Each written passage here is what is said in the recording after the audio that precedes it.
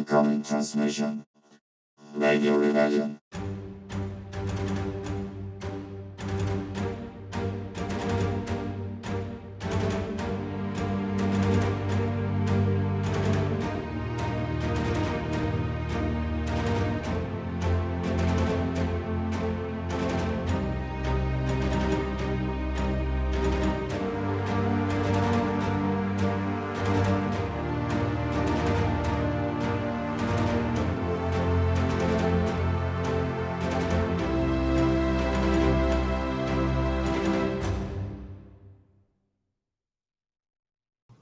Welcome to the Rebellion, another episode of Radio Rebellion, a Star Wars podcast. What a week for Star Wars fans. I know you guys are excited as I am, maybe even more. It's been a week, like they say, it's been a week. A lot of things dropped on Thursday that Disney investors called that I didn't have any expectations on. I tweeted out, this is going to my only expectation is nothing because I didn't think it was going to be a big deal. I thought if they're going to announce something big, something important, one of those big announcements was going to be the future of Star Wars. I thought they should make a bigger deal about this. Not going to be an investors call that no one really watches. We've been burned by those type of things before, but no, they dropped the hammer.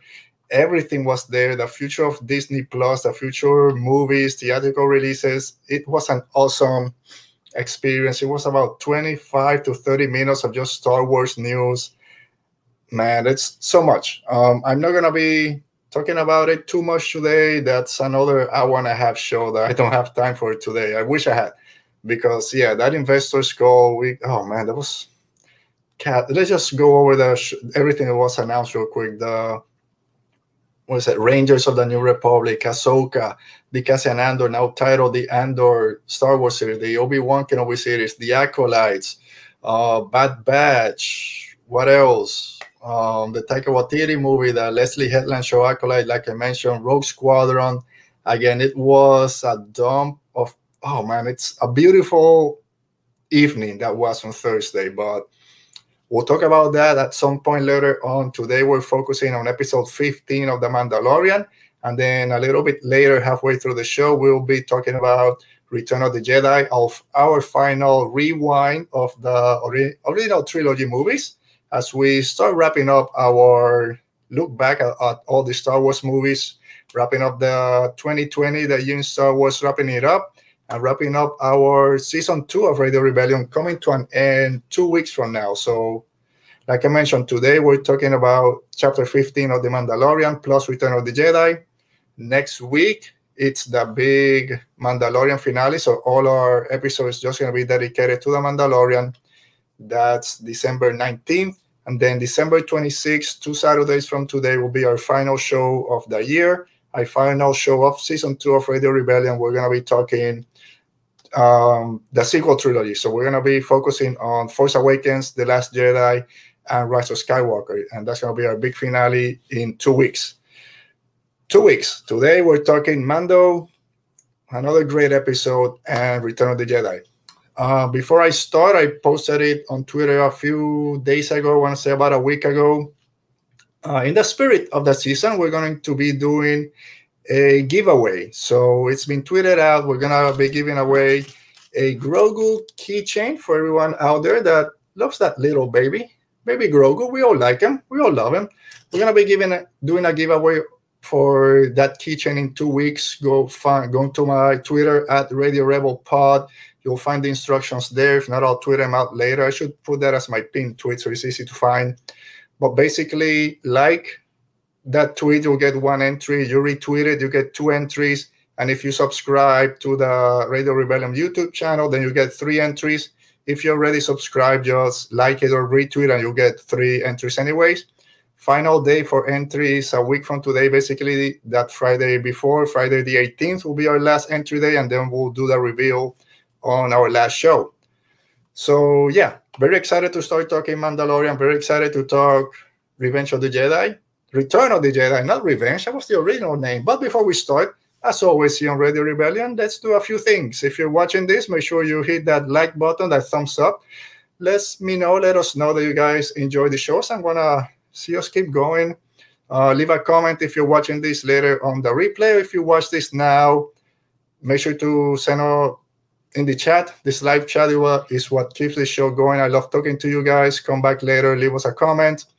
And if you're listening to this on the audio podcast when it comes out on Monday, rate, review on Apple Podcasts, Podchaser, wherever. Just leave us a rating and review them. We love reading those. So before we start, let me say hi to a few people. Our friend, our monkey lizard friend, Salacious Rom is here. As always, the monkey lizards, they're always excited. They're saying there's something there for everyone. You're completely right. I also tweeted, hey, Star Wars fatigue. No, don't bring that. There's something in there for everyone. There's that droid show also, R2 and 3PO. There's animated shows. The Visions, which is an anime, Japanese manga, anime type of shows for different directors and visionaries. That's going to be a great show. If you want for the adults and the dark side, you got the Acolytes, which is that mystery thriller. Cassian is a spy thriller. Ahsoka for all the Jedi and Rebels and Clone Wars fans. There's something for everyone that's coming out. It was a great show. And let me say hi to a new friend. Hi, Nicole. How you doing? Nicole Marie, I love your avatar. I love that little chihuahua. So you're saying you're very excited for the new series and movies. And yeah, giveaway. Make sure we'll be doing that giveaway. Who doesn't love Grogu? We all do. So I'll put your name in, Nicole, and we'll make sure. Maybe you're the one. Maybe you get it, and it will be awesome. And thank you, Salacious, for saying that you love our show. I love your music. You always drop some weird things. Not my type of music. I'm mostly rock and metal and stuff like that. But you drop some cool beats always in the Salacious Room YouTube channel. So make sure that you're following him also and subscribe to it. Whew, as always, man, I get excited talking about Star Wars and just lose my breath too quick. But with that said, if you guys are ready, I know I'm ready. Let's talk Star Wars. The Mandalorian Reviews. So this week in Mando Reviews, we are doing our spoiler-heavy review of Chapter 15, The Believer. Oh, man, let me just admire that picture for a while. Seeing, man, Boba Fett, I love that guy so much. So I love Mandalorians in general. The Mandalorian culture is great. I'm not going to say that I know everything because I don't. I'm late on that Mandalorian train. I jumped on the bandwagon a little bit too late. Clone Wars and Rebels started getting me into the Mando culture. But I've always been a Boba Fett fan, as you know. I've say it almost every show, but just the armor. The armor itself is what draws people in. You can see behind me, I have 2 Boba Fett's. There's a Captain Phasma, First Order Trooper. Just that armor, it's so iconic, so cool to look at. And this season in The Mandalorian, starting with Bo-Katan, Koska, and Axe, seeing Mandalorian's live action, just the whole armor is so freaking awesome. And now Boba Fett last week, or with Cobb Vanth episode 1, Boba Fett last week with the tattered, all scratched up armor. Now this one, I don't know who's his paint guy, but oh man, it's, again, I tweeted a gif of him just walking out. It's, oh man, I can look at that for hours, which I have, and I'm sure you guys have also. So, episode 4, episode 4? What am I talking about? I just got confused because I saw 4 new comments. And let's say hi to a few new people. Before we start that, Nicole is saying, thank you. I'm Nicole from Peace, Love, Star Wars. Oh, Peace, Love, Star Wars. Thank you for showing us some love. We'll show some love right back to you guys. Man, that's what I love about this community. I know you go to Twitter, it seems like everything's falling apart, but no, Star Wars community, it's all love. It's all peace and love in Star Wars. And that's what we like to talk about here. We welcome everyone. And we talk about the things that we love in Star Wars. Why focus about what we don't like or the hate out there? We don't. But our friend, a good friend is here, Dale Erdman.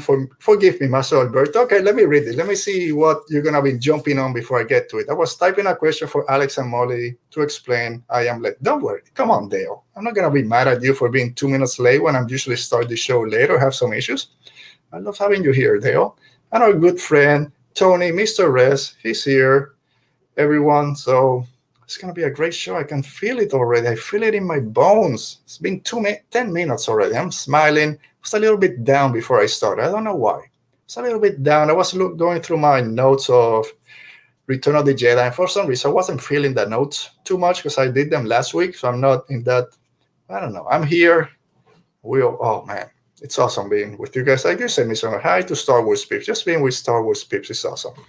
All right. So chapter 15 of The Mandalorian, titled The Believer, directed and written by Rick Famuyiwa. He also directed episode 2 of season 1, the one with the mud horn, and episode 6, The Prisoner, which featured Bill Burr as Mix Mayfield. And we also saw him here, a big part of this episode. Basically stole the episode, stole the conversation. Everyone's been talking about his performance and, most importantly, what his character did redemption wise, but also moving Mando's journey for this season forward, which we'll get to it. Don't worry, we'll get to it. It's gonna be awesome.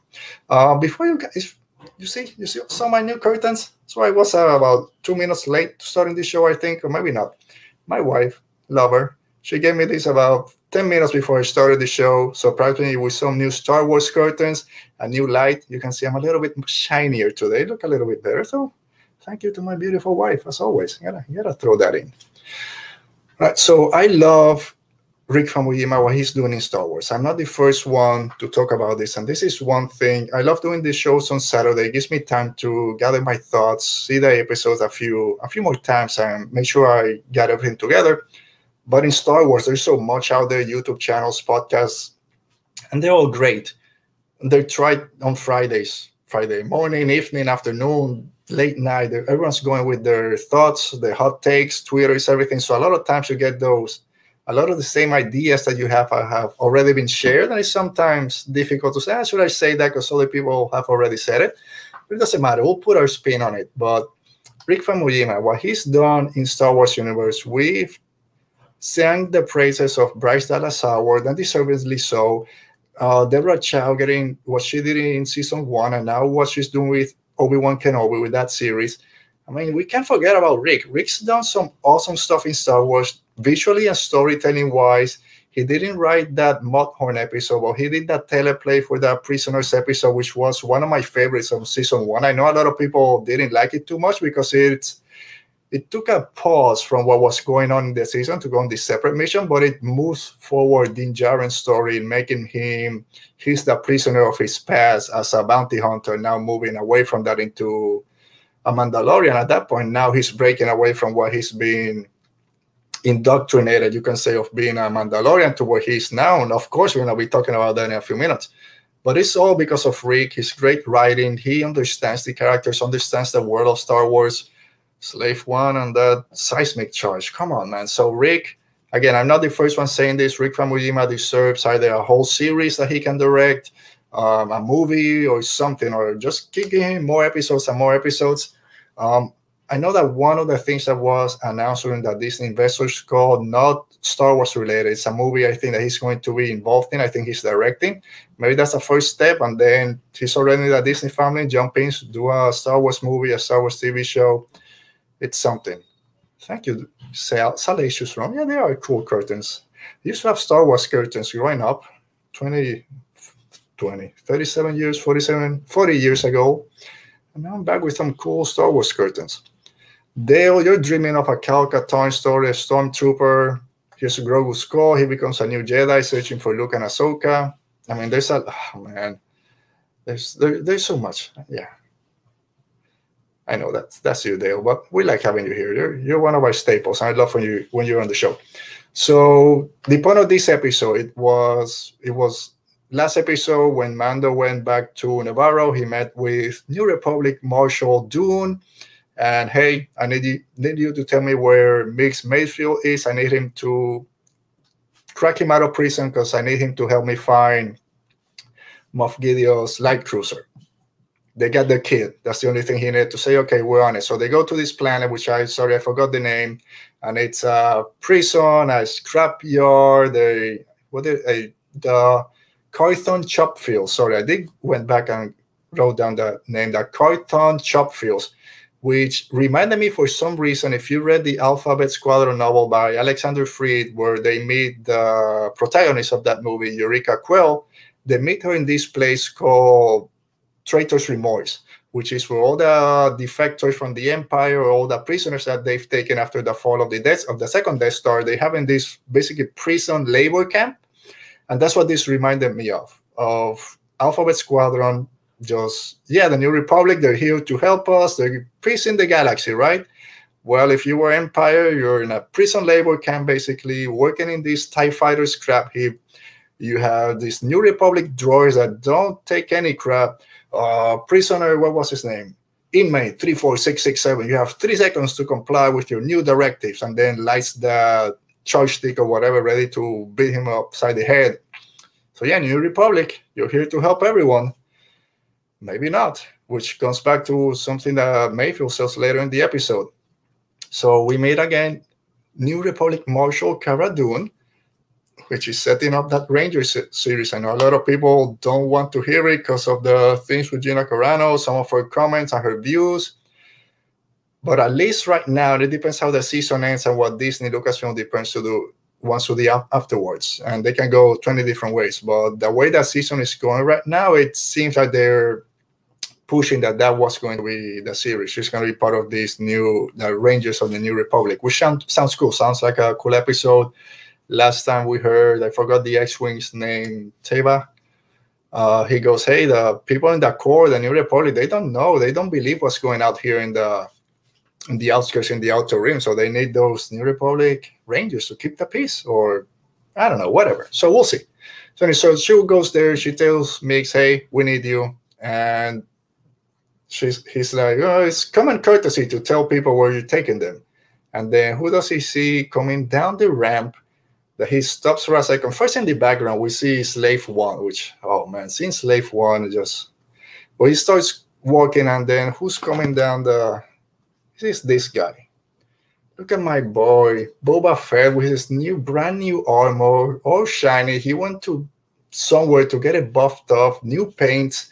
I love his paint guy. It's probably the same guy that he gets the rockets for his jetpack, because I don't know where they keep getting those rockets. Probably he has some extra rockets in Slave One. But that armor, the paint job, the black underneath, I know we all like the scruffed up, scratched off one, but come on, if Din Djarin has his brand new shiny Beskar armor, Boba needs his, oh man, I gotta put this, that looks so awesome. I need that as a figure, a poster, whatever. More curtains with that paint job. Boba Fett, you keep impressing me, even though it doesn't feel like it's possible. But he's there, makes a, I think it was the other guy. Mando comes down that ramp. He looks awesome. He's basically, hey, they took the kid. No, then this is where he's basically saying, why do I need to help you? Are you here to kill me? And then, sorry, I'm looking for something. Whatever. Before that, so they get on the ship, which I love seeing the inner workings of Slave One, right? We know how it turns for it to blast off. So I love when they got in. I can see all the gears turning as it's starting to rotate and then push off. And he has, hey, okay, what do you guys need me for? I need you to break us into an Imperial base. We need to find where Moff Gideon's cruiser is. And he's like, no, Moff Gideon, I'm not dealing with that. Then Cara says, they have his kid.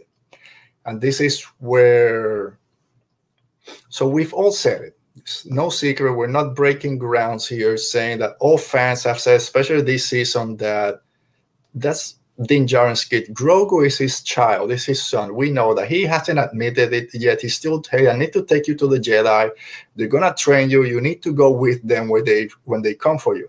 Trying to make that separation of we're together, but you're still just a job.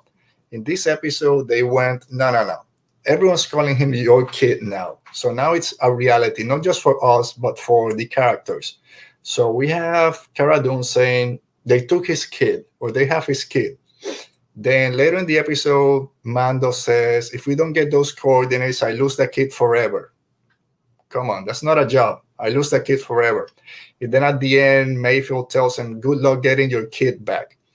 Again, this is, a father and son show. That's his kid, and that's why the end the end with Moff Gideon hits a lot harder. It's not just him repeating what Moff Gideon said on season 1. Oh, because it's a cool trope to repeat what the bad guy said. There's a reason he said it, and there's a different meaning behind it.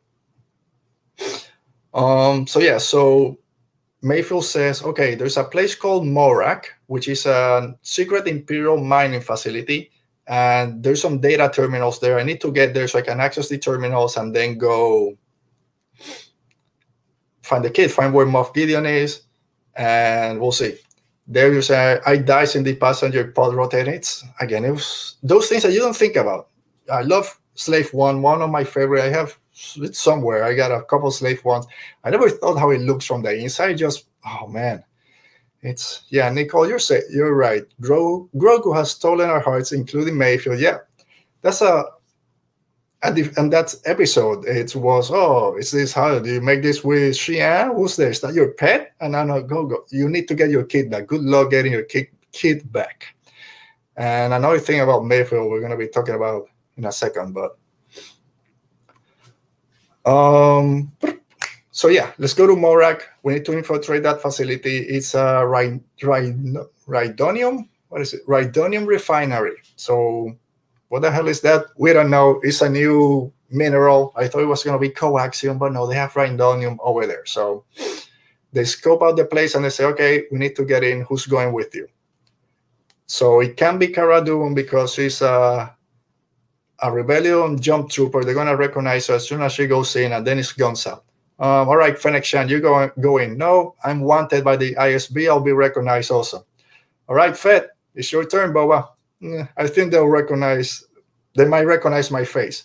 It's a great callback. If you don't know what he's talking about, that's fine. He's a bounty hunter. People know him. You know what that is. It's clones. Everyone's over there is a stormtrooper. They might recognize his face.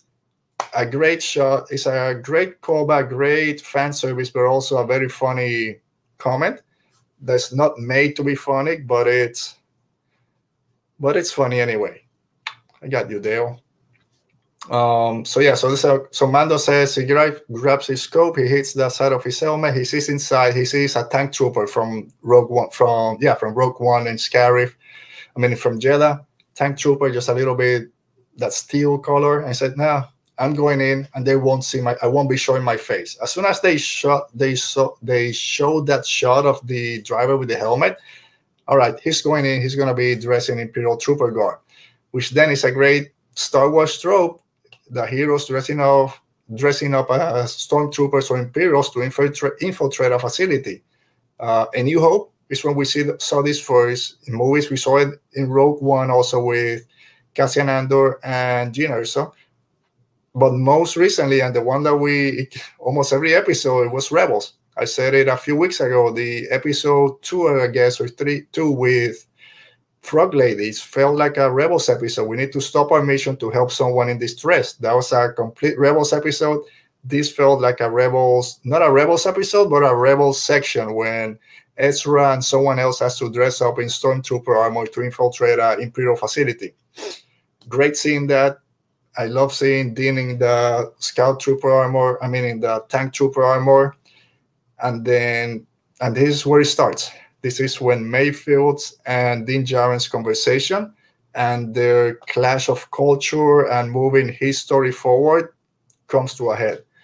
Because what I love about Star Wars in general, but what I love also about The Mandalorian, we've said it before, how the episode names have different meanings. You can take The Prisoner, for example, they have to go to this prison ship and rescue some prisoners. Pretty straightforward. No, it's about Din Djarin being a prisoner of his past and blah, blah, blah. It keeps going. So you can do that with most episodes of The Mandalorian. And this one right there, The Believer, is it makes Mayfield being a believer of changing his past from being an Imperial trooper to confronting his past and believing that there's something more out there than being this bad guy, just doing jobs to survive? Or is it more about Din Djarin's identity as a Mandalorian and believing that there's more out there to what he has been thought to believe or has been implanted in his brain since he was rescued by the Death Watch? We talked about this a few weeks ago. Season 1 was about him, that identity clash of being a bounty hunter. No, you're a Mandalorian. This is the way of the Mandalore. These are the steps to be a true Mandalorian. He figuring that out. I'm not a bounty hunter. I'm a Mandalorian. And this season being about his identity in the Mando culture and what does that mean? It's not just what you were taught to believe, it's what you were indoctrinated with. There's another whole side that you have no idea. You need to believe that there's something else, and that's what this, at least that's what I took out from is him believing all the other stuff that he's out there for the first time, listening to all different voices and opinions and figuring out what's real, basically. So again, like I said, this is where it starts. He gets dressed up an Imperial Stormtrooper, and this is the first dig that Mix Mayfield gives him. Oh, what would they say on Mandalore? Oh, the shame of him, because we know Empire went to Mandalore, took over the planet, killed everyone over there, the Great Purge and all that stuff, and now you're dressed in Imperial Stormtrooper armor. What? Oh, the shame. What would Mandalore say? So that's the first dig at Din Djarin and his beliefs. So from then they take over this tank, basically. It's called a Juggernaut, and they have to infiltrate the facility. Mix is just going. He likes to talk, so he's talking, and Mando's ignoring. I don't want anything to do with you. We're not the same, and that comes in later. So I gotta take a little drink. You know, I talk real quick sometimes, and I need to get. All right, so. Whew. So they get on the tank, they start driving, they're taking this right down into the refinery, and then Mayfield is just talking. He's talking about Empire, New Republic. It's all the same to these people. They walk by this village, people just suffering. Reminded me of, I forget the name of the season 1 where they meet Omera, or that place. Yeah, village just trying to survive, but people are coming to destroy. So this village is just there, just trying to survive the Empire. So it's like, we're all the same Empire, New Republic, we're all the same to these people. We're invaders in their lands, is all we are. Which that's been another big emphasis this season. Also, we talk about it on episode 1, where talking about the Tusken Raiders. First, we see this in Solo, a Star Wars story, when they're in Minban, and we're trying to bring peace and prosperity. And then Solo says, oh, it's their planet, we're the invaders or something. We saw it again, Tusken Raiders. They're just trying to live on Tatooine. It's their land. We're invading. And then we see here again, we're invaders today. We come, we take over. It doesn't matter if we're Imperial, if we're New Republic. It doesn't matter to them. We're taking over. That conversation, the tank was great. Omera was great. I think she'll be back. That's what you're saying there. We'll see. We got one episode. We'll try to get our thoughts together for what might happen next week. Then so they keep talking. And then Mayfield says, somewhere in the galaxy, someone is ruling and someone is being ruled over.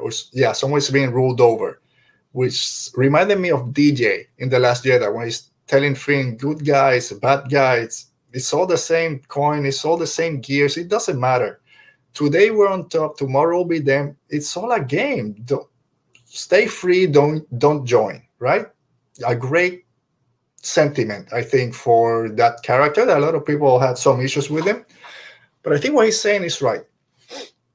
When someone's on top, someone else is suffering. So Empire, New Republic, they're all fighting for freedom in their own ways, but in the middle or in the bottom, it's someone that doesn't see it that way. And that comes to a head also at the end with the Imperial officer that they meet in that mess hall.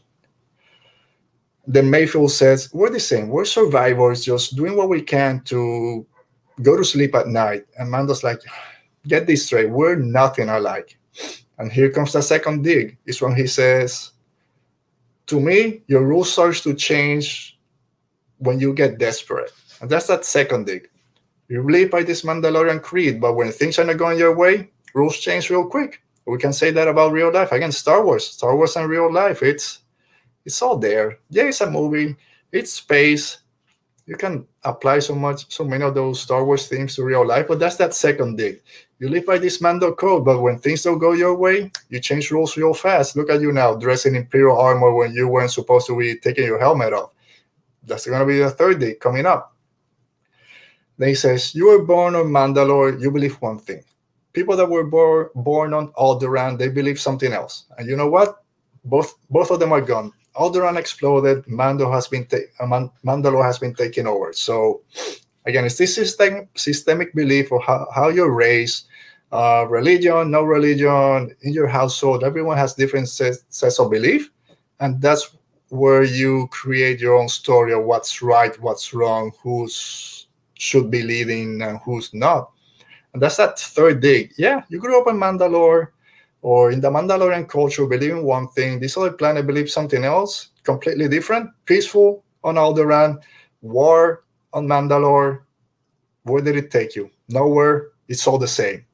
Another dig. All those beliefs that you have, are they really what they're supposed to be? So, mix. Again, kudos to Bill Burr and his acting chops, acting talent for this episode. I know a few things came out a few days ago about some of his comedy and some of the things he talked about, demeaning certain people, beliefs and stuff like that. Again, we try to keep that out when we're talking about the shows. We try to just focus on the characters. But if we're just talking about the episode, he did a great job. Again, kudos again to Rick Famuyiwa writing this episode. Star Wars is those character moments. We love the light side, dark side, lightsaber battles, spaceship battles, the Force, all the things about the Force. But those character moments is what elevate this from just an action show to no, it's something more. It's really important. I can't even. I don't have words. Words difficult when Star Wars takes over. So Mando, like I said, he was raised on a system of belief that's slowly crumbling around him. He's being challenged by Bo-Katan.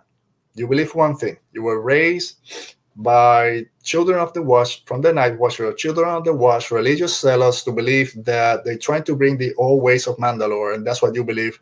That's not the way. At the end of that episode, your bravery will not be forgotten. That is the way. We need the dark saber because it was mine. I need to do what I need to get it. But trusting Mandalorians, believing in each other, and doing the right thing, that is the way. So he's been challenged once already. I say that he was challenged last week by Boba Fett when Boba Fett Mando goes, "All right, you got your armor, you're Mandalorian, you're free to go." And there, he and Fennec are like, "No. We made a deal. Until the child is safe, we have a debt. So we're staying with you till we get that child back." That had to hit Mando hard, knowing that Boba Fett is just used to be just a bounty hunter, caring about himself. Fennec Shan is another bounty hunter, just in it for the money. No, we're staying to help you. So he has to be challenged there. And then, of all people, Mix Mayfield is challenging him again, and all that he's been brought up to believe, coming from three characters that he just met, and each one slowly digging at that system of belief that might not be the right one. And again, it's Star Wars. It's from a certain point of view. So again, this episode can just be viewed surface level as a great action episode that moved the story forward. They got the coordinates, so next episode is going to be great. But when you start seeing all the layers, that's where Star Wars hits you. That's why it's been in the forefront of entertainment for 40 years, because all those layers that are underneath. So, all right. So after that last dig, here it comes. Mix goes and said, "You said you couldn't take your helmet off, and now you're wearing a stormtrooper helmet. So what is it? You can't take off your Mando helmet, or you can't show your face? Because there's a difference." And Mando he doesn't have a comeback. He doesn't know what to say. He doesn't know what to believe at that point, because he doesn't know. He's been led to believe, have you removed your helmet in front of anyone? Has your helmet been removed by someone? No, this is the way. So what is it? You can remove your Mando helmet, or you can show your face to people. He doesn't know. So at that point, he's been hit by four things, tearing his system of belief down by an ex-criminal that he tried to kill a few weeks ago, months or a year. I don't know how long it's been, but oh man, that scene again, it's awesome. Again, what Mando is going through this season Yes, all the Grogu stuff is great. He's gotta find him, take him to the Jedi. We get Ahsoka, we got Boba Fett, but the story of Din Djarin, which is the heart, of course, with Grogu, but it's the heart of the character of the show. Oh man, it's those again, those layers. You can see it one way, but when you start analyzing, it goes deeper and deeper. Okay, so before we move on, so we're talking about Dale is saying that he doesn't think that Omera will be showing up this season, but Din becomes Mandalore at the end of the series. He's saying Din becomes Mandalore, the ruler of Mandalore, and she's his wifey. Maybe a lot of people are saying that he might go back to Omera. He was gonna let her take that helmet off. So who knows? Will be fun. I still don't think that he'll be the one with the dark saber at the end, at least of this season, but we'll see. All right, so then all those juggernauts, all those tanks start exploding. I'm thinking it's the Rhydonium. It's getting too hot. It's exploding. No, it's pirates. They're attacking the ships or those tanks. Then I started to think, are they really pirates? I know Dean said that they're but pirates steal stuff, right? They take over ships, they steal something, and they go on their way. They're not stealing the Rhydonium. They're not stealing anything. They're just blowing it up. So are they just native to Morak, and they're just trying to hit the Empire where it hurts them by destroying the minerals that they taken? They might just be pirates. Who knows? I love their little swoop bikes. Reminded me of Enfys Nest and the Marauders. Again, there a lot of callbacks to Rogue One a little bit. Also with Shore Troopers. Reminded me of Main Band from Solo, and then Solo again with Enfys Nest. Those soup bags reminded me of. And then we have a great battle on top of that. Juggernaut Mando. It's the first time I was gonna tweet it out. It's the first time that we finally see someone in a stormtrooper armor kicking butt, right? We always see stormtrooper getting defeated. They don't hit anyone. Here, Mando in that tank trooper armor is kicking pirate ass, knocking everyone off the train. I mean, off the tank. They're hitting the wheels. They're getting run over. And then I love Mando's. He loves his beskar armor so much that he forgot that he's not wearing it. When that pirate goes over, he tries to block a couple of shots with his armor. Again, that plastic steel that made from the plastic steel that the stormtrooper armor is made of is not beskar. So he gets hit a couple of times. It did hurt him. Throws everyone off. Starts shooting at them, blasting everyone. Gone. I mean, the blaster runs out of charge. He throws a spear, goes flying. Two more coming. Two more of those pirate gangs. He does what he can. They try to put a charge. Oh, they're trying to blow up the Rhydonium. You think? Of course. Throws him out. Throws the charge. Two of them blow up. Okay, we got it. You got like five more coming. And then this is when you start. Okay, so what's gonna happen? How are they gonna get away from that? From this, I thought Boba Fett was gonna come in and slave one to save him, but no. TIE fighters. We saw those green shots coming in, and you know it. Then you hear the TIE fighters. They're blowing everything up, and we start celebrating and rooting for the Empire. It's the first time that we've been in favor of the Empire. We've rooted for the Empire, and it was great seeing that. It was just great seeing all the stormtroopers came out of the barracks of that refinery. Shore troopers, which are my favorite stormtrooper look. Regular stormtroopers, they didn't miss a shot for the first time. They shoot all the pirates. The TIE fighters go. Everyone's clapping and yelling and saluting them as they go in. And then it shows you that a show from the Empire side, if done properly, can work. We always see the heroes from the rebellion. There has to be heroes from the Empire if that's your faction. And I love seeing that we can be empathetic and we all, yeah, TIE fighters, they saved the day. And I hope we see this in the Andor series. I don't just want to see the beginnings of the revolution like they said in that great teaser, but I want to see it inside from the Imperials, how they're facing the day-to-day challenges of building a new empire, although they've been built for 20 years, but dealing with the rebellion. So I want to see both sides, and I think this episode did a good job in showing us that it can happen. All right, let me see real quick. Dale, our friend Dale, is saying that He thinks that Bo-Katan will possibly die. Her mother is being a little too selfish and vengeful, and she condones Dean's leadership qualities to become Mandalore. Maybe. I'm on a different side. I think I said it last week. I think Boba Fett is the one that unfortunately calls it quit this season. I know he was brought in and everyone loves him, deservingly so. But I think Boba Fett will be the one going. But yeah, Bo-Katan, a lot of people are saying that Bo-Katan might be the one to die, unfortunately, by Moff Gideon. So we'll see. Nicole is on board. She likes the way that Dale thinks. We all like the way that Dale thinks. And Nicole is also adding, I hope we see Bo-Katan in the final because we know she's going after Moff Gideon for that Darksaber.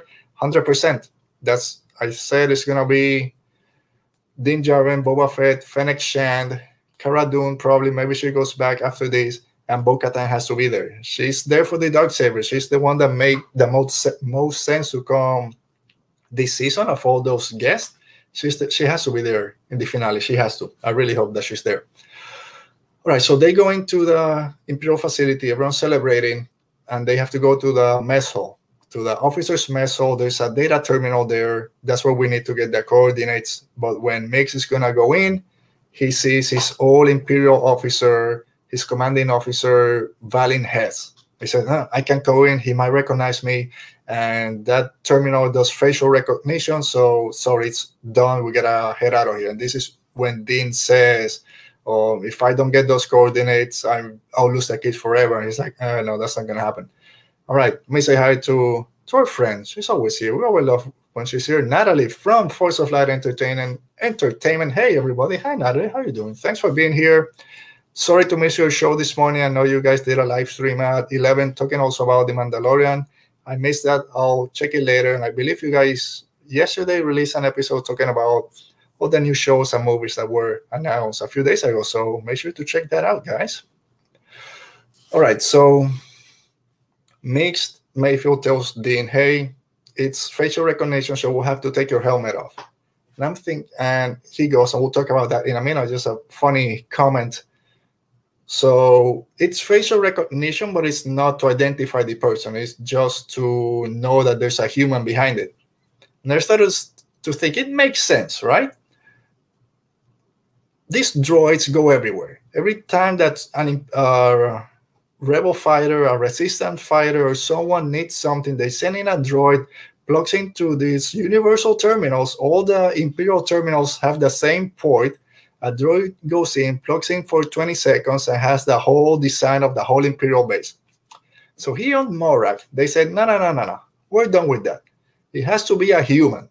So this is like when you go into a website, before you put your information in, they ask you, are you a robot? That reCAPTCHA, you got to check off, mark every street light that you see. So that's the Imperial version of reCAPTCHA, are you a robot? So they do facial recognition. Yeah, you're a human. You can access this. You can access the terminal. So Mando says, I got to do this. Just give me the data state because I got to save the kid. He goes in with the helmet. We don't recognize this. So you got 5 seconds or 10 seconds to recalibrate or whatever. He takes the helmet off, man. And like everyone, I thought it was, I don't know. I wasn't sure what he was going to do. Takes his helmet off, scan their face. Okay, facial recognition or what, accept or whatever. He plugs in the stick. And you can see that dread in his face. Again, all his belief. We just talked about it a few minutes ago. Mayfield told him, is it that you can take your Mando helmet off or you can show people your face? The things we do for the people we love, right? For, I don't know how, for 40 years or 45 years, Din Djarin has said to believe that he can't take his helmet off for no one, no matter what. 2 episodes ago, he wasn't taking his helmet off in front of Grogu to drink that little soup. He just lifts it to his chin, drinks, put it back down. He's at a point now that he's taking his helmet off in front of strangers in an Imperial facility because that's the only way that he'll be able to get his child back. So I can understand that sense of dread, and Pedro Pascal, give it up for the guy. That acting, the emotion he had on his face, that whole scene. Then when Valin Hess approaches and starts calling him out, and he closes his eyes for a second, then turns because, okay, I have to do this. They had, Brown Eyes, okay? Now everyone loves, we just call him Brown Eyes. So Every people out there with brown eyes, as I've always said, oh, there I'm jealous of people with blue color eyes or green eyes or hazel eyes. Don't worry. You got Mando now, you got Din Djarin. Brown eyes is the new thing out there. And then, all right, conversation over drinks. We had a great conversation in that Juggernaut tank, and the conversation in this bar was awesome. I know a lot of people are comparing it to Inglorious Bastard, and I understand why. To me, it had that feel a little bit at the beginning, because some of the questions that Valin Hess was asking Brownhouse, what's your name or where you're from, trying to dig, trying to find that out. So understand that it has that Inglorious Bastard feel from the beginning. To me, it felt something different because then it switches to Mix asking, hey, let's talk about Operation Cinder, which is another. If you're a fan of the books and the novels and the game, we hear Operation Cinder, the Emperor's contingency plan, come on, meshing everything together. So you're right, Natalie. Brown eyes are beautiful. Yeah. All right. And then, yes, Mando taking his mask off was very vulnerable and shows how important Grogu is to him. Correct. 100% Natalie, you're right. And Dale adding totally vulnerable look on his face. Yeah. So that scene, it's so tense, right? That scene, that conversation over drinks, very Western. Everything here is a Western trope, a Western homage of sitting in a saloon, drinking that last beer before you have to do a shootout. So that's what this felt like. Everyone just putting their cards on the table. Mixed Mayfield, yeah, Operation Cinder. I was there. I served under you. 5 to 10,000 people died. My comrades, the family, the people there that died. Oh, sacrifices, heroes to the empire, like Krennic said to Urso in Rogue One. Oh, you'll be welcome as heroes to the empire. You have to start somehow. Again, that's the only way the empire sees it. You sacrifice yourself for the greater good, which is the empire. He starts losing it. Here's PTSD. He knows that he did something wrong, and that's why he defected, being part of Operation Cinder, which I've learned of Operation Cinder because of the Alphabet Squadron books. Again, because Eureka Quell was part of Operation Cinder. Pandem Nye, she defected from the empire after they just destroyed a whole city and a whole planet because they didn't want to lose. And she couldn't deal with it anymore, and she bolted. Same way that Mix Mayfield was part of the Empire. He was part of Operation Cinder where tens of thousands of people died. And I said, no. This isn't the good fight, right? Like he said, whatever lets you sleep at night, that's what you need to do. He bolted. But he brings this up because he knows that he took those orders from Valin Hess, and he's just loving it. Hess is just, yeah, we kill all those people. Look at them now, just begging for our help or something like that. So then when he says, yeah, heroes to the empire, makes go, yeah, was it good for them? Was it good for my comrades, their families, the civilians fighting for freedom? It was. I don't think it was good for them. And then Hess goes, yeah, whatever. What are you getting at? We're using this Rhydonium to create chaos so they can come running back to the empire because the New Republic is in disarray. They don't know what they're doing. Everyone wants to come back to us. And that's when he says, no, I'm done. And you can see him, man, I love because of all people, Din Djarin is looking at him going like, don't do it. I know what you're doing. Don't go down that path. The dark side is a path you can't come back from. And Mix is just there. He's rocking back and forth. You can see the anguish in his face, reliving all those emotions from back then. And the guy across from him that was in charge of him doing these atrocities is just loving it and saying, yeah, we're gonna do even worse because he said, okay, done, boom, you're dead. And I love, again, this episode, which was very serious, had a lot of comedic moments. And when he kills Valin Ness, the camera turns, and behind Mando there's just a stormtrooper, a short trooper holding his tray with a little drink there, like, what did I just walk into? Blast them. The big shootout going out. They just try to get outside. Then you have Cara Dune and Fennec Shand just sniping people from the rooftops. And I was expecting this. I love Lord of the Rings, right? So I was expecting this competition very similar to Legolas and Gimli, counting how many people, how many orcs they killed. 22. Oh, that only counts as one. So I was expecting something like that with the two of them just sniping people. But no, they didn't play it that way. So they get out. Boba Fett comes in Slave One, picks them up. I thought this is where the seismic charge was gonna come to blow up the refinery, but no, they start flying away. Then Mix asks for that rifle. I forget the name that he says. And again, in that first episode last season, when episode 6 of last season, he used to be a sniper for the Empire, so he's a good shot. He's there, lefty, blows it up. I said, that wasn't part of the plan. And he says, yeah, whatever lets you sleep at night.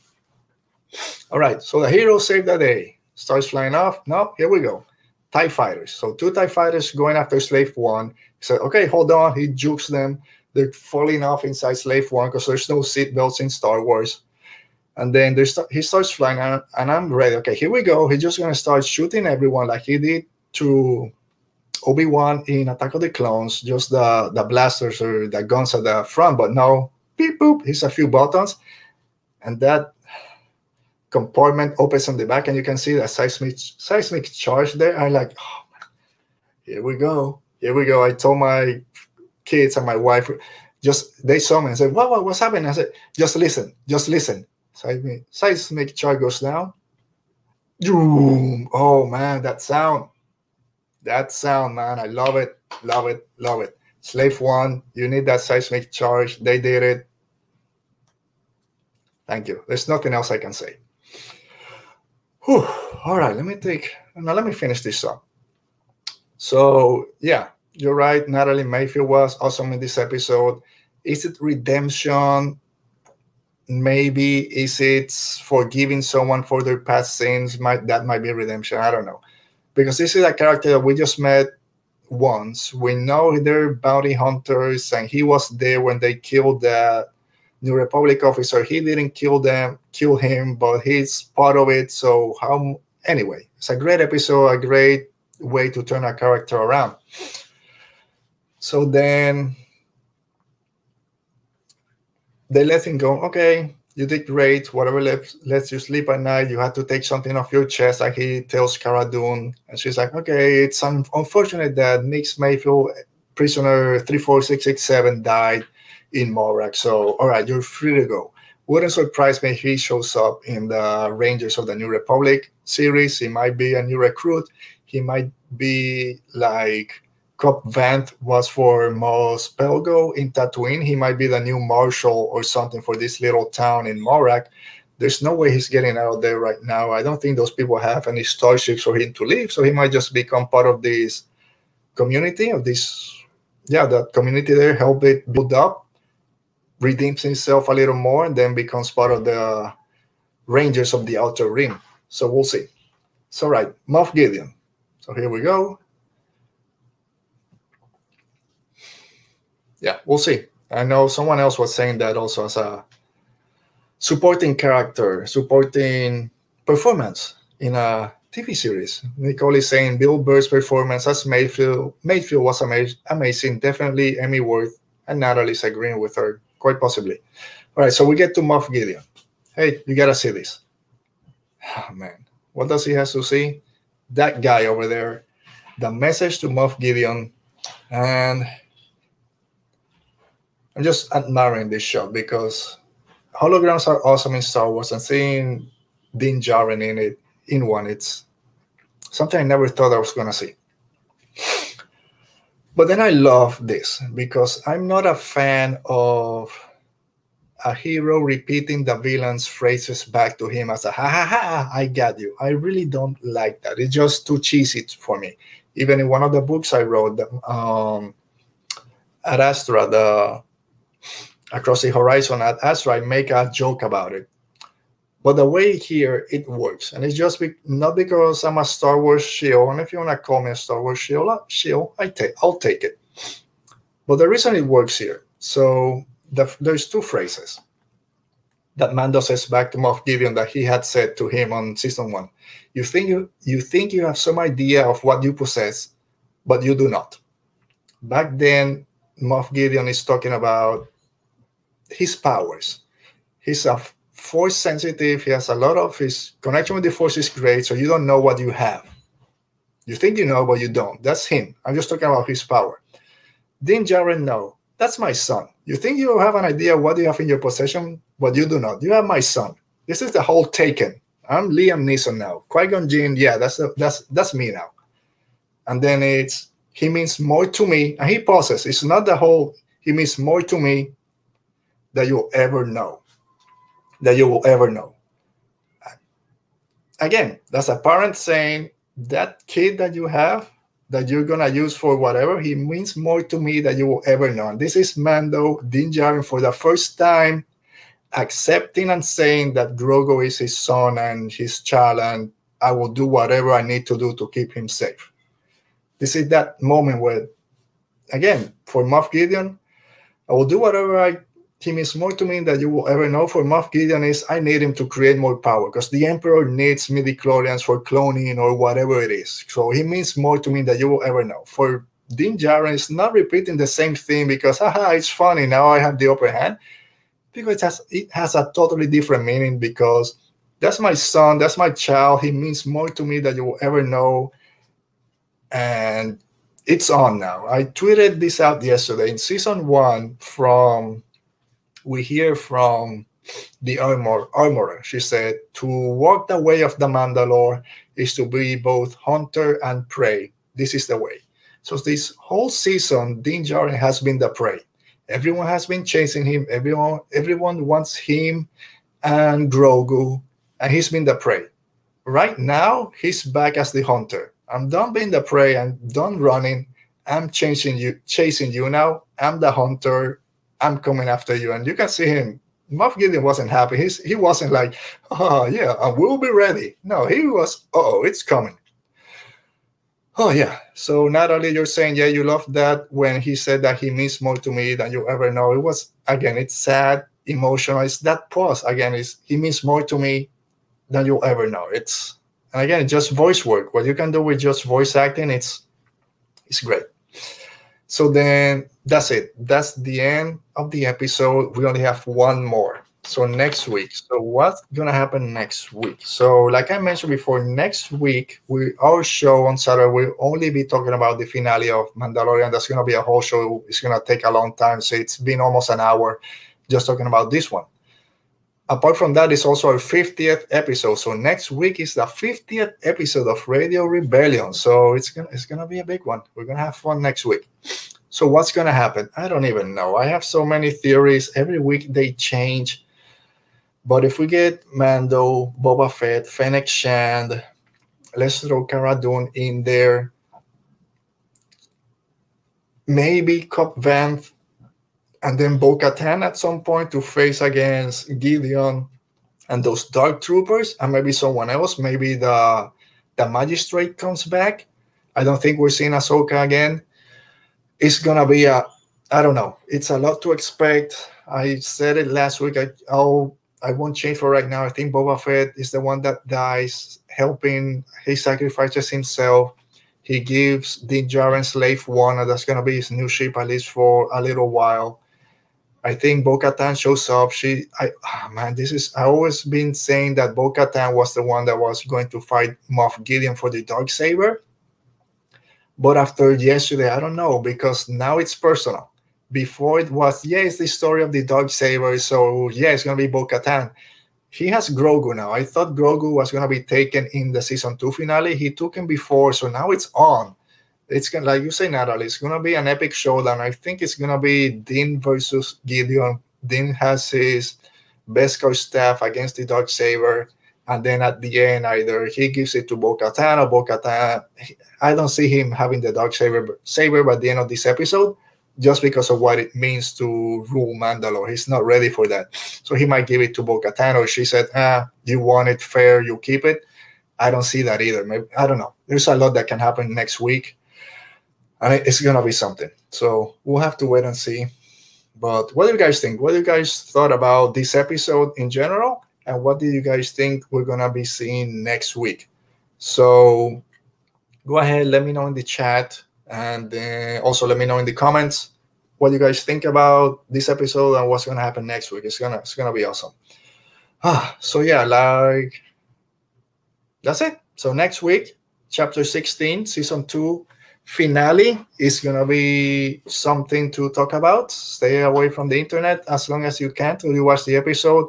Make sure to join us next week. We're going to go deep diving into that finale. That's going to be the only thing that we're going to be talking about.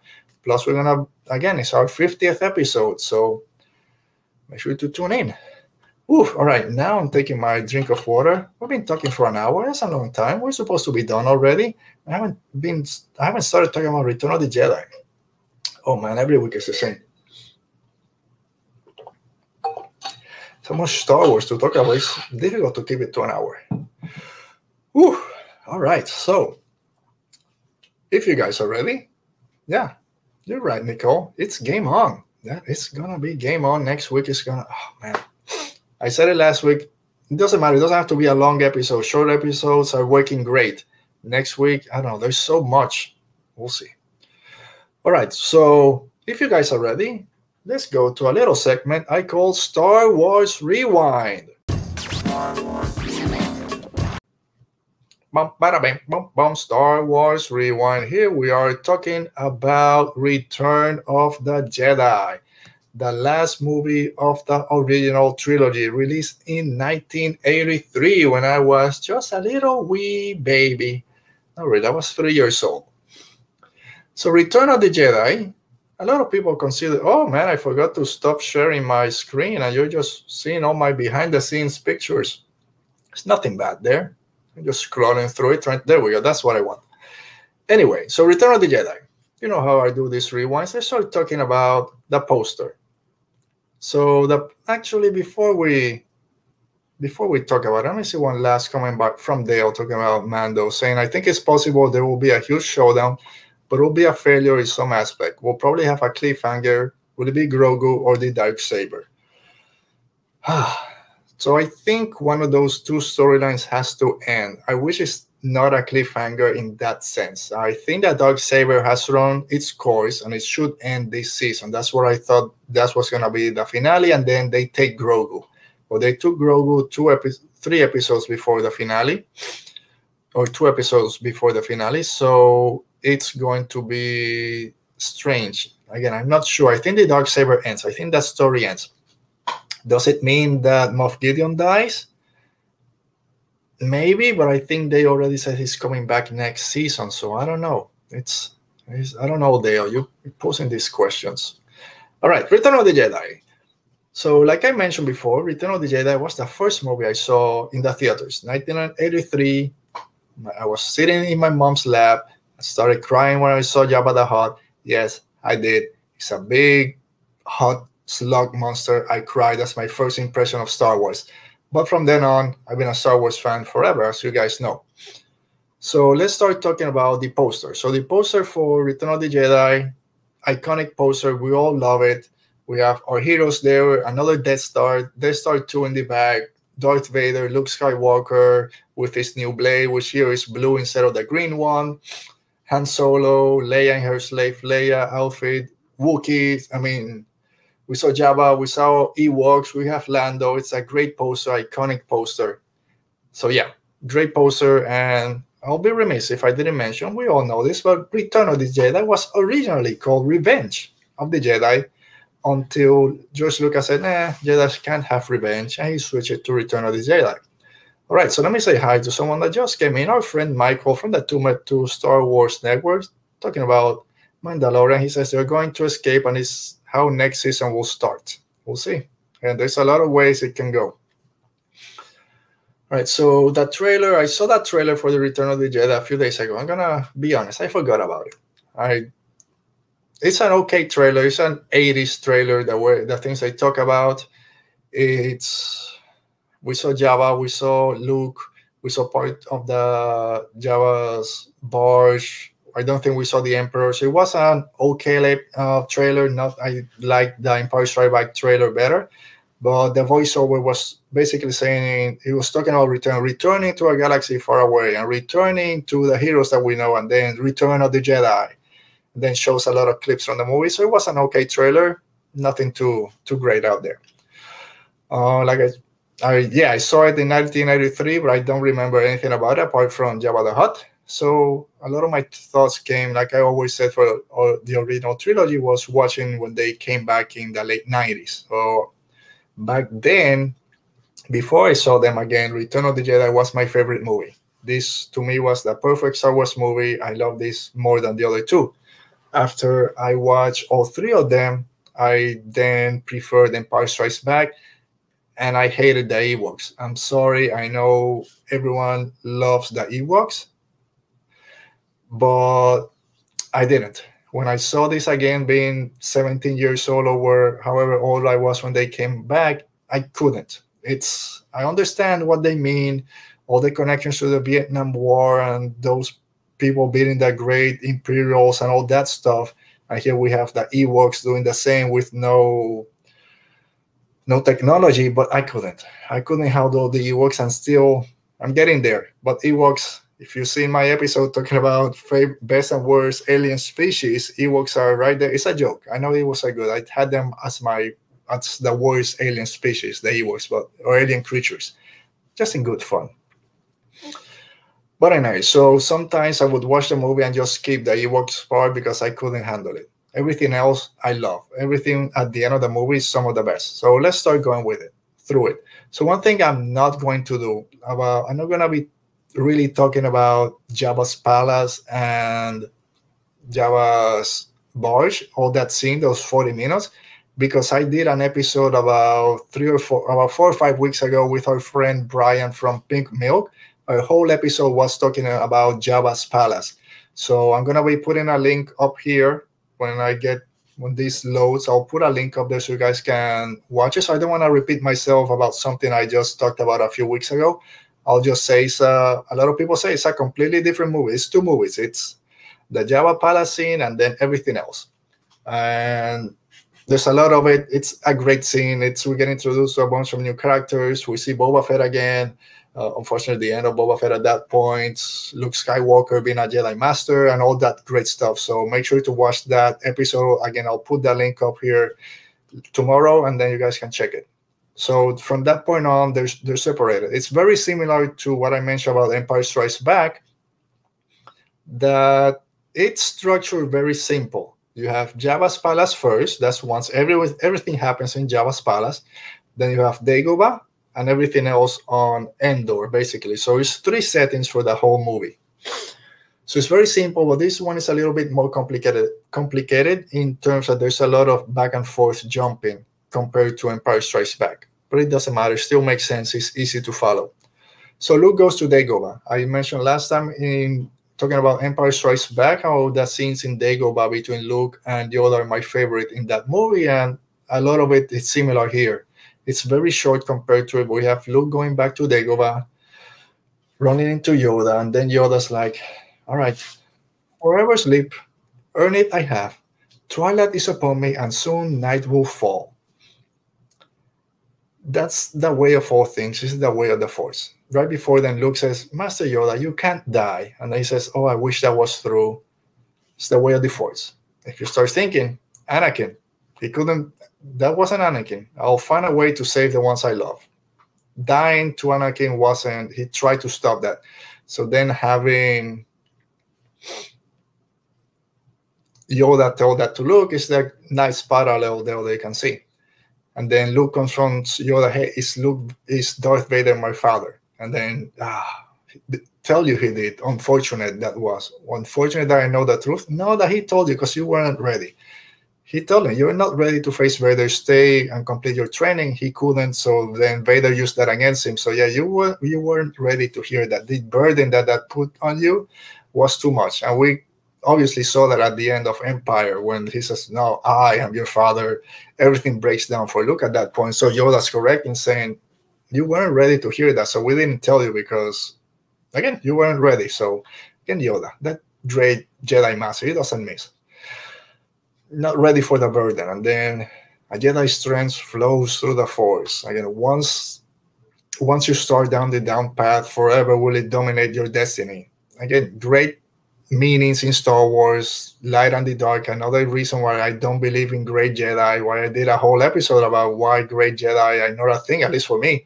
Once you start down that dark path, forever will it consume your destiny. So look, I know you think you're a Jedi, but you gotta be careful. You're failure in the cave, going to the dark, And then at the end, I'll mention it now, mention it again, when he's beating down on Darth Vader, he went straight dark, right? Until he cuts his arm and sees the robot hands, and then looks at his own hand and say, "Oh, I'm going down that same path." Once you go down that dark path, there's no coming back. Yoda knew. Then, once I'm gone, the last of the Jedi you'll be. Come on, Yoda. Come on, Yoda. You know that's not true. I don't understand. Back then, there was nothing, not all this new canon. Maybe Yoda didn't know about Ezra. He knew about Ezra because we see him in Rebels. Maybe he didn't know he was alive. He didn't know about Grogu or Cal Kestis and all these other Jedis that are coming out now. So it's funny now to hear that, but Luke hears that. Right after that, when he says, "When I'm gone, the last of the Jedi you'll be," and then Yoda says, "There is another Skywalker," and dies. Then Luke is left with that. You're the last Jedi, and there's another Skywalker. Okay, sorry, I'm dead. You deal with that information now. Luke's face, again, Mark Hamill, kudos again to his acting. His face, at that point, when you're faced with that information, yeah, we just confirmed that Darth Vader is your father. Yeah, you're the last of our kind of the Jedi, and you have a brother or sister because there's another Skywalker. And now you deal with all that information yourself. That's got that burden. Again, you weren't ready for the burden that Vader was your father. Are you ready for all this? Then we have Obi-Wan's ghost coming. We had that great conversation. Oh, from a certain point of view, you'll find out that most of the truth we held on to are true from a certain point of view. Sorry. You'll find that a lot of the truth we cling to depend on our point of view, which is another great Star Wars quote that we've used forever now, "from a certain point of view," which then we just saw on that episode of Mandalorian.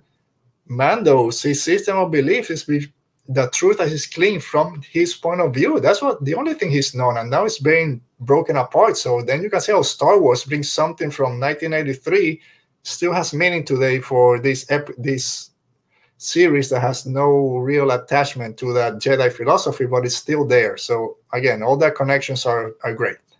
And then Luke realizes that Leia's my sister. He realizes this, and it's that at least some weight has been taken off his shoulder because he knows he has that connection now that he can go to someone if he needs to. Oh, all right, another water break.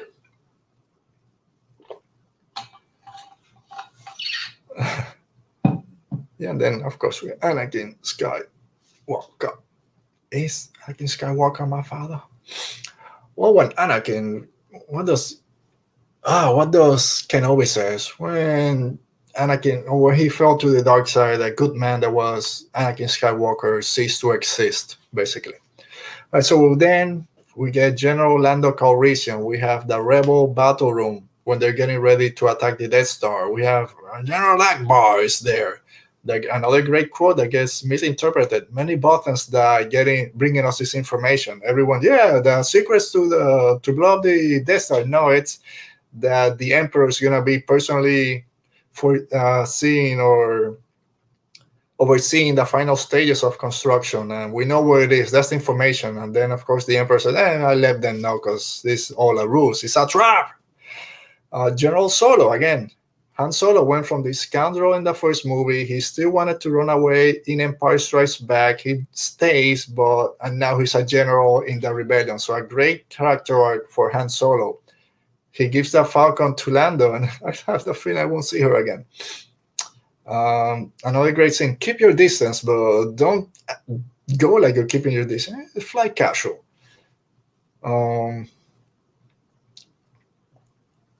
Yeah, Dale, you're right. They'll say nobody ever thinks Anakin is the other Skywalker because we get Leia later. That may be true. He might be referring to. Come on, Dale. Again, you have those. Dale's always hitting it out of the park with his thoughts, and he might be talking about Anakin Skywalker still believing there's good in him. Then, from a certain point of view, it sets up Anakin redemption. You're right, Dale. We'll get to Anakin's redemption. Was he really redeemed? He was in some people's eyes, not everyone's. So once we get to Endor, we get Scout Troopers. For the longest time, Scout Troopers were the coolest. Those were my favorite Stormtrooper variant. Were Scout Troopers. I love their helmet. I still do. Scout Troopers are awesome. We get that great speeder bike chase on Endor.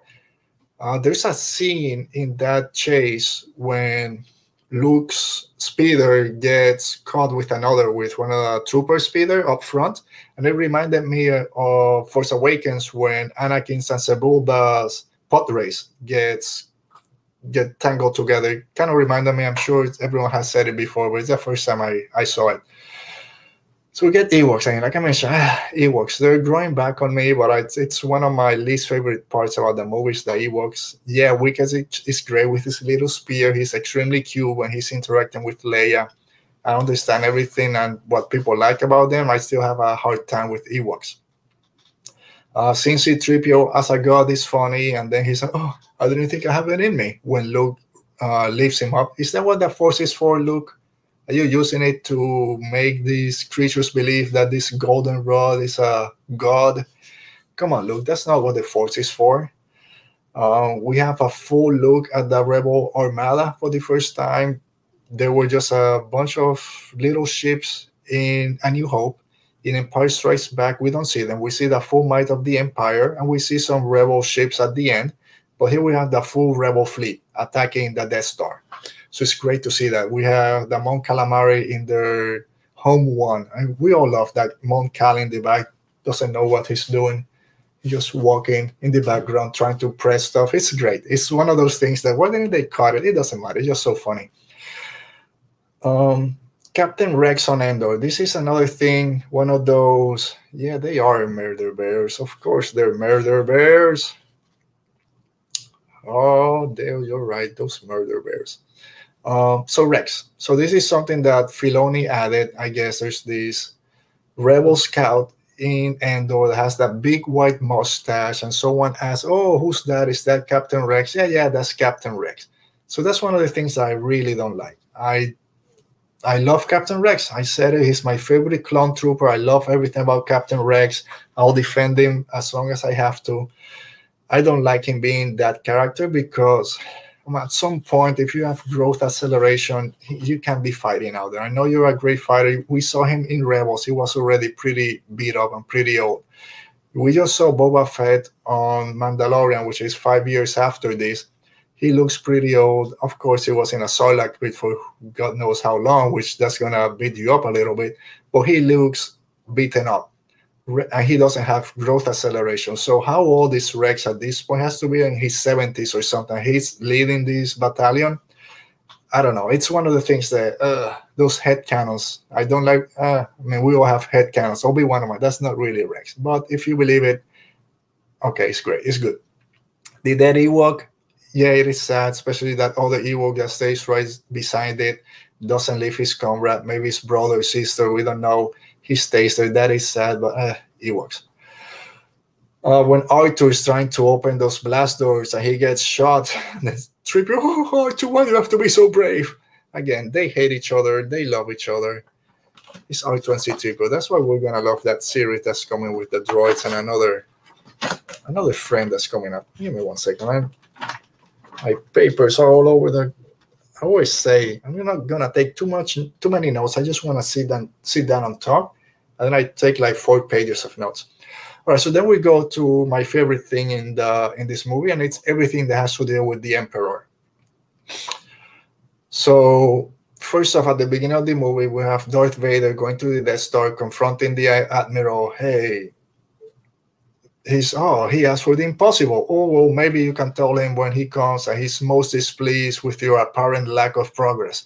What, the Emperor is coming here? We'll double our efforts. So from that point on, we're getting the Emperor, and you better get ready because he's not happy.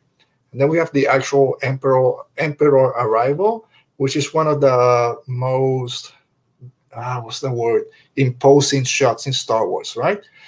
All the Imperial ranks, left to right, we have stormtroopers, TIE fighter pilots, Imperial officers, everyone lining this terminal. We have the Imperial cruiser sit down.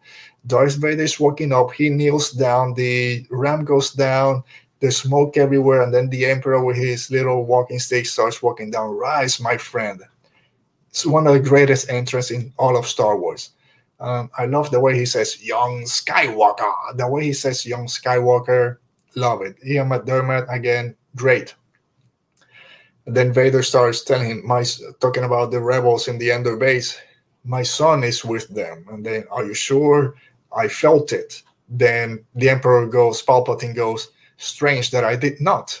Are you sure your feelings are clear, Lord Vader?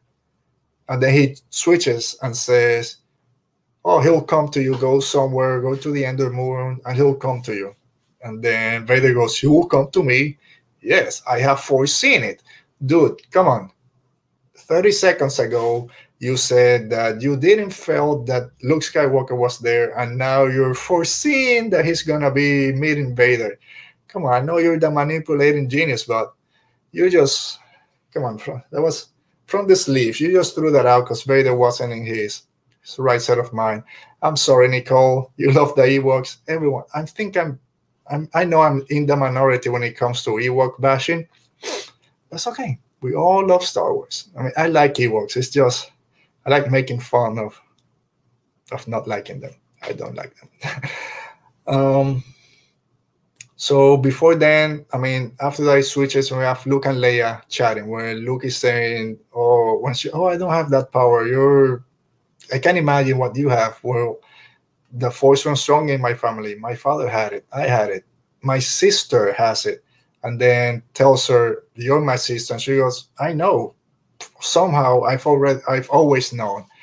And then we saw in Empire Strikes Back they had that Force connection when Luke tells her where he is on Cloud City. Now she's, yeah, I've known. So love seeing that reveal. And then there's gunning him. I gotta go try to turn him back. And I love Han. We just talked about Han Solo and the growth of the character from this smuggler to now a rebellion general. And also in his relationship with Leia, he's always been standoffish and all that stuff. And then when he sees that Luke and Leia talking and Leia saying, "Oh, I can't tell you what he told me. Just leave me alone." And he walks away. And, "Oh, you could tell Luke?" And he walks away, but then he stops. He stops and he comes back. He comforts her and he understands. So again, it's another growth in this character there that a few movies ago he was just bolted. I don't care about this. He's like, no, no, no. I gotta go there. Let me see what's going on. So great on Harrison Ford, great on Han for doing that development. Then we have Vader and Luke. They meet in this walkway on Endor. It's a great scene. One of my favorite scenes between Luke and Vader, because this is when we finally see that there is conflict in Darth Vader. He's always been this menacing guy. And now we can see the conflict finally when he has that one-on-one with his son, right? So the first time, like I said, he seems conflicted. He grabs his lightsaber. "Oh, you constructed a new lightsaber. Your skills are now complete." And then Luke says, "Come with me. You don't have to do this." And but Vader goes, "I must obey my master." He's not there because he wants to. I must obey my master. He's not doing this out of free will. He knows he's being controlled, basically. Luke goes, "Search your feelings. Let go of your hate." What's the response? "It's too late for me, son." Again, that's confliction right there. That's Vader. That's Anakin talking. I'm sorry. That's not Darth Vader. That's Anakin saying, "It's too late for me, son. I'm sorry. I can't do anything. I've given my soul basically to this guy. So I can't see it. I can't be it. It's too late for me. So here's your master now." And then when he says, "He's your master now," and then Luke says, "When my father is truly dead," he walks away. Then Vader turns and he just looks to the horizon. He looks over this rail where he's defeated there. And that's what did it. That's what started his turn or his redemption, is when his son says, "Then my father is truly dead." He just sits there. He doesn't go with him right there. He just sits there contemplating his whole life, basically. His son that you didn't know existed, and all this gets thrown in your face. It's too late for me. My father's dead. And he's like, what? I gotta do something. I don't. Yeah. Um, You think it would have been cool if the Emperor learned that Yoda had survived? Started thinking that when I was watching the movie, wouldn't it have been funny if at some point Luke Skywalker is talking to the Emperor and he says, I was training with Yoda the other day and he told me to come here and I'm ready. What? My little green friend was alive? I thought that little Yoda was dead years ago. I threw him all by the Galactic Senate, whatever. So it's been extremely funny. And again, it's here, whatever. It's you can go back. It would have been extremely funny if the Emperor learned that Yoda was alive all these years and he didn't find him. So Nicole is saying yes, definitely Anakin, like he was returning to himself, just like his grandson Ben Solo. Ben Solo, we'll talk about it in 2 weeks. But yeah, there's always that conflict, and they've done a great job in the comics and even with Rebels and all that stuff, showing the not humanization of Darth Vader, but the conflict inside him. In the Lords of the Sith novel, they do a great job, and all the Darth Vader comics, they show that conflict. It's great. Yeah, it's dark side. It's so much in there. All right, so let's see if we can start wrapping this up because it's almost an hour and a half. We're gonna try to finish it in 5 minutes, which will be impossible. But I love how the Emperor calls Luke his young apprentice, very similar to Maul calling Ezra my young apprentice. So, yay, connections! It's like poetry.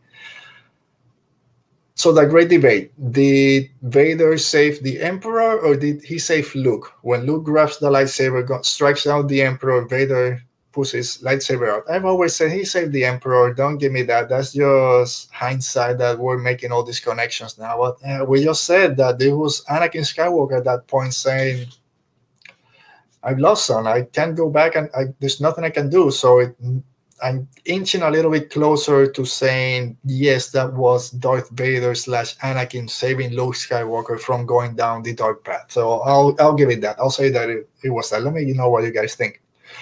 And then we have that great lightsaber battle between Darth Vader and Luke Skywalker. Most people say that that's their favorite lightsaber battle. The emotions behind it, which is the most important aspect of a lightsaber, is just the emotion behind it, and the stakes behind it is great. It's the most athletic fight in the original trilogy, and it just shows you both great powers. The first time we see Luke Skywalker basically at his top form as a Jedi, because he's finally defeating Darth Vader. In Empire Strikes Back, Vader was dominating that fight 95% until that cheap shot that he got in. Here it's a even match, and Luke Skywalker has the upper hand for most of it until Vader throws his saber and knocks him down. Again, give in to your hate, come join me or whatever, and then your thoughts what does it say? I feel it's the same thing. Your thoughts betray you. I feel that conflict, and I think that's Luke first saying that. But then whether your thoughts betray you or feeling for your friends or something, feelings for them is strong, especially for a sister. Obi-Wan was wise to hide her from me. If you won't turn, then perhaps she will. Never! And then he goes straight to the dark, and that's when the music changes. Luke Skywalker is beating down on Darth Vader. At first, you're celebrating. Yeah, finally, Luke is going to win. Darth Vader is going to be no more. He's not just hitting. Vader's down, holding to that railing, blocking the shots, and Luke is just smashing, cuts his horn off, goes flying.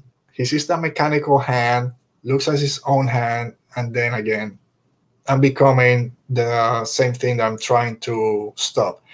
Like Obi-Wan told Anakin, you're supposed to stop the Sith, not join them, and all that conversation. It's the same thing here. If you kill Darth Vader in anger, you'll become him and then get closer to being the Emperor's apprentice. So he stops himself, and here we go. My favorite, one of my favorite lines in all of Star Wars, especially for the first 25 years of my fandom. And when people ask me, "Oh, do you prefer the light side, the dark side? Are you a Sith or a Jedi?" I go to this side, to this line when the Emperor says, "Oh, strike him down, take your father's place by my side." Lightsaber goes down. Never. I am a Jedi, like my father before me. That's Luke Skywalker. That's the Jedi way. That's the light side. That's why I will always be a Jedi, not a Sith. I'm on the light side forever because of that line by Luke Skywalker, the way Mark Hamill delivered it. I'm a Jedi like my father before me. That's it.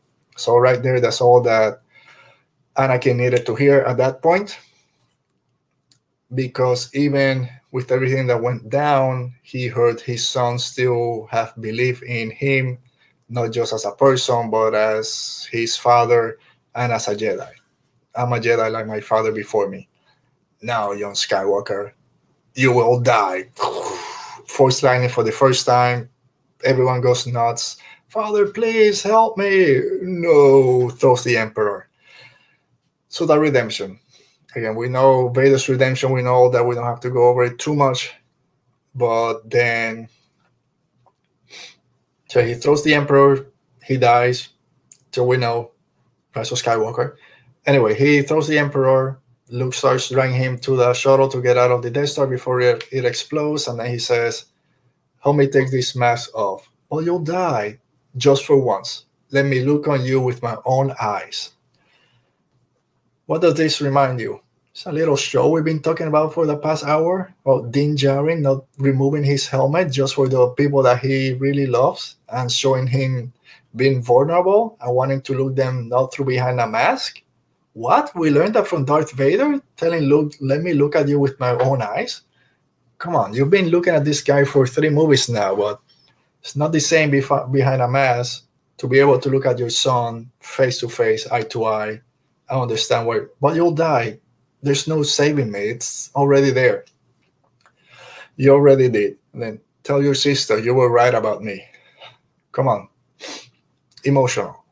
And then we have the ending in Endor and the funeral pyre. So this is the first time when I watched this movie last week when the funeral pyre took a completely different meaning for me. In terms that I've always watched this, and other people have made a comment, he's just burning an empty suit, right? Because if Anakin transitions to the Force, there's only the suit in there. Who knows? Maybe the body is right there till the end when Anakin Skywalker's Force Ghost shows up. But what I'm getting at, that's last week was the first time that I didn't see an empty Darth Vader suit getting burned ceremoniously. I saw Anakin there. For some reason, I knew that it was Anakin there fulfilling his destiny, fulfilling his journey, having this redemption in his son's eye and with the Force. I got emotional. I think the first time I got a bit emotional seeing Darth Vader's suit being burned because it meant Anakin Skywalker. And then we have the victory celebration. You can go either Yup Nub or victory celebration. Which one? Which one do you guys go? Yup Nub, victory. I've always been Yup Nub. I really enjoyed victory celebration. This time, it's the best ending in Star Wars. I'll give it that. I know the ending to the prequel trilogy wasn't really a fun ending. You had this ending, and then you had the ending for Rise of Skywalker. Back in '83, it was it. No more Star Wars, so it's a perfect ending. It's my favorite ending in Star Wars is this one. Everyone's celebrating. All the different planets are celebrating. The Emperor statue is coming down on Coruscant. We see Tatooine. We see Naboo. We see, I don't know if we see Bespin again, but we see all these places. And then, of course, the Force Ghosts come in. I mean, everyone's hugging. Lando's there clapping. And we see the 3 Force Ghosts come out. Yoda, Obi-Wan, and Anakin Skywalker. So it's a perfect ending to Star Wars at that point, and I love the sequel trilogy. We'll talk about it in 2 weeks. But at that point, this was the perfect ending, however. So Return of the Jedi, another great movie. And with that, we call it quits on our look back, our rewind on the original trilogy of Star Wars movies. Oof, what a road it's been so far. We got 3 more movies. And not taking anything away from them, but I want to finish before the end of the year. So, like I said, in 2 weeks, it's just going to be everything sequel trilogy. We'll talk Force Awakens, The Last Jedi, Rise of Skywalker. It's going to be a great episode in 2 weeks. So before we wrap this up, let me see some last comments from my friend Dale saying that both Vader was saving Sidious because it is his destiny to kill him. Yes, you're right. And have his essence taken beyond the point of no return. Yeah, that's what the Emperor wants. But also the conflict of saving his son from the same fate. Again, Star Wars have different meanings. Come on, Dale, are you sure about that? You're also adding, now I am the master. Yeah. He sees himself having Luke join him at that time. Luke's time will come to have Vader's essence, making him more powerful. Yeah, it's again Star Wars. It's so much that we can take up. All right, and actually, it's not over. I got one thing to do, and we got one question in our segment we haven't done in a while, and it's Ask the Rebellion. We got one question in our Ask the Rebellion segment. I want to thank our friend Candace from the Geeky Waffle for sending her question in. And let me set it up real quick. I don't need this anymore. So Candace asks, do you think that Vader knew Leia was his daughter at the end? I want to hear what you guys have to say about this. Did Darth Vader know that Leia was his daughter? He knows he has a daughter. He just learned that and tells Luke, tell your sister you were right about me. I usually say no, because this is just retconning, basically. At this point, there was no idea. Vader, how could he know that Leia was his daughter? He didn't say anything. You know what? He did. When Luke was told that there was another Skywalker and that he had a sister, boom, like that, he said, Leia's my sister. When Luke tells Leia, hey, you're my sister, she's like, I know that, I've always known. So I think at that point, maybe when Vader says, oh, you have a sister, maybe she'll join us if you won't. I don't think at that point he knows. But once he's let go of his hate, he's Anakin Skywalker again, and he's telling Luke, tell your sister that you were right about me. I do think that Anakin knows that Leia is his sister, and that's why he wants Luke to tell her, hey, you're right about me. There was always good in me, because he knows everything that he's done to Leia. He doesn't want her to always have that memory of him. So I do think that he knew that Leia was his daughter. One thing I want to touch on and thank you, Geeky Waffle, for your question. So I said, Vader, we talk about Vader's redemption, and it plays a little bit in Ben Solo's redemption. I know a lot of people are angry, I guess, about the way it all ended. Not that he was redeemed, but then died at the end. And there's a lot you can do with that if he survived. So we said, but Vader gets redeemed. Why does Vader get redeemed and other people don't? He killed children. He's done all these horrible things. So I was thinking this week, I don't think Vader, we know Vader wasn't redeemed in the eyes of the galaxy, right? In the eyes of the Republic. He was redeemed in his son's eye. He was redeemed in Leia's eye. Those are the only people that really forgave him for what he did. I guess he was redeemed in the eyes of the Force to be able to become one with the Force.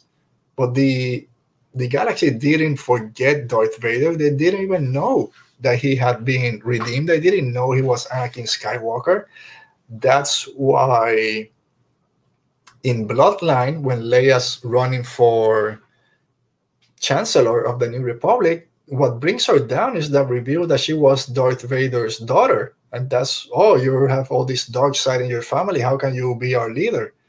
So he wasn't really redeeming the eyes of the general public because no one knew that Vader was Anakin and killed the Emperor. So yes, that's redemption. It's a hard thing to discuss, all the implications about it. If Ben Solo had survived, yeah, he might have been redeemed in the eyes of the Resistance that was there in Rey's eye. Would Poe and Finn forgive Ben Solo for everything that he did? Will the New Republic forgive him?